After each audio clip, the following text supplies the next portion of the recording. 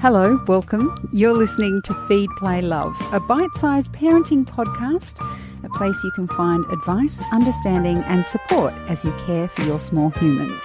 I'm Siobhan Hunt. They say that knowledge is power. When it comes to childbirth, the more knowledge you have, the more choices you can make when you're in labour.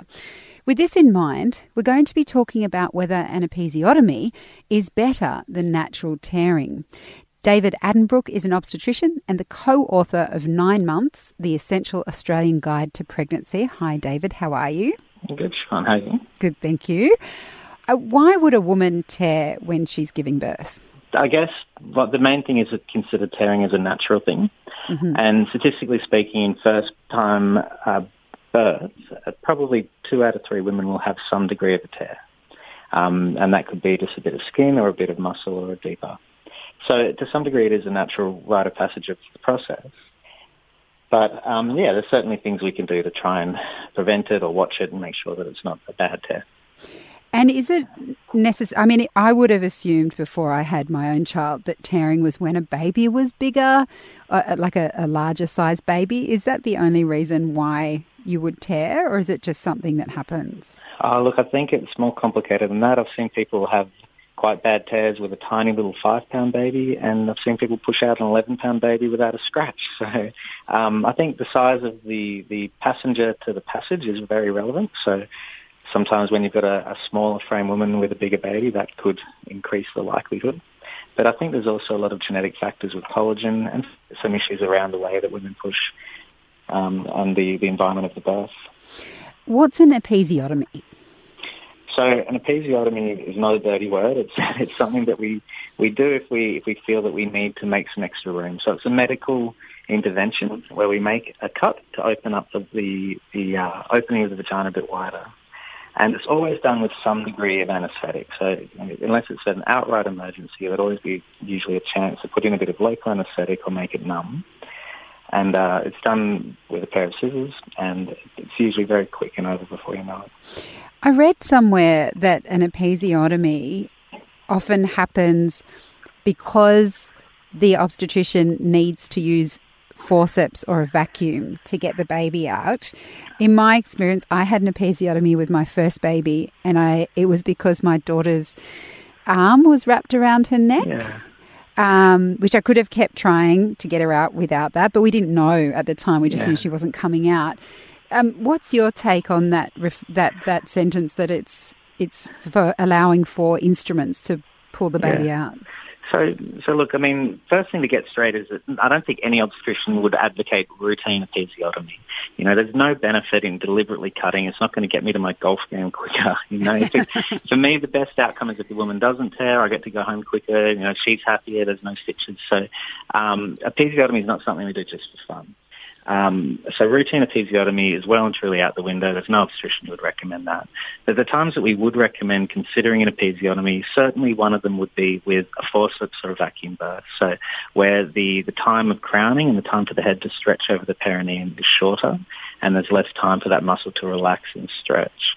That's particularly true in first-time mothers, whereas if they've had a few before, I've certainly delivered 4.5-kilo babies in women who've had a few babies with forceps and not needed to do an episiotomy. But in general, if we're considering using forceps or a vacuum, we should be also considering the need for episiotomy. That's true.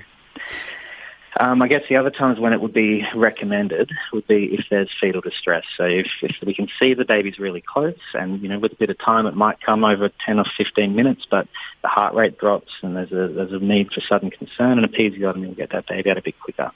And that could be for something like the cord around the neck, which is way more common than people give it credit for. And is there a point in time that as an OB you can see, all right, now's the time for an episiotomy, or we're going to let this go and let the woman naturally tear? Yeah. Like, is there actually a time frame where you can make that choice? Yeah, it's a bit of a judgment call. So, you know, it's something you gain with time. And there's certainly some women where you can tell that a tear is just inevitable. You see them pushing, you can see a large sort of area of the head, and they're pushing, and you know that it's just inevitable. You're waiting for them to tear their own vagina. And look, if that's happening gradually and slowly, and it's likely to be a nice neat tear in the middle, a natural tear will always be more comfortable and heal better. The thing is, a natural tear may go in 100 different directions. It may go upwards and tear through the clitoris, or it may go downwards and tear through the anal muscles, and those are things which we really don't want. They're going to be much more tricky to put together, more uncomfortable, and have more long-term effects. So it's a little bit of a gamble, because when we do an episiotomy, we know we're definitely going to need to put stitches in. There's going to be a degree of discomfort, but it may be better than what a natural tear could eventuate in certain circumstances. So, yeah, there's certainly a time when I've regretted not doing an episiotomy, because I've sat there and the patient's been very keen to let it happen naturally, and then I've ended up having to spend 3 times as long putting it back together. So I can't say there's any times I've really regretted doing an episiotomy, but the day or two afterwards, when they're a bit tender and they're needing the ice packs, it's never nice, you know. And with episiotomies, if you've had one the first time, is it likely that the second baby you will tear along where you had the episiotomy or where you had the tear previously? That's true to some degree, yeah. Sometimes you see a tear go along the episiotomy line, but not always. And I think whether someone tears naturally or they have an episiotomy with their first baby, second time, third time round, they're way less likely to tear. And the more babies you have, the lower the likelihood of a tear becomes. Are they actually avoidable if it's the first time you had a baby? Well, I think that no one can guarantee a woman that they absolutely will not tear, but there's certainly some evidence of interventions which may reduce the risk of tearing. And one that people probably know a bit about is perineal massage. That's leading up to the birth, just trying to gently sort of stretch and push down on those muscles and encourage them to soften. I tell women it's not that you're trying to stretch out the collagen, you're not trying to make the opening bigger. What you're trying to do is encourage that muscle of the perineum to be a little bit more flexible, the same way that you feel a bit more flexible when you've had a deep tissue massage on your back. So getting the muscle in good condition for birth, making it stretchier and more relaxed is a good start. And then during the birth, there's some things that the midwife and the obstetrician can help to encourage a reduced risk of tearing as well. Is one of those things using warm compresses?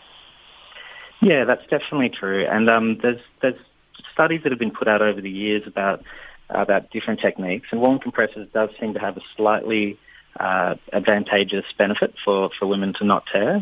Nothing that's sort of going to be groundbreaking, but certainly in the scientific literature, warm compresses do have some evidence for them.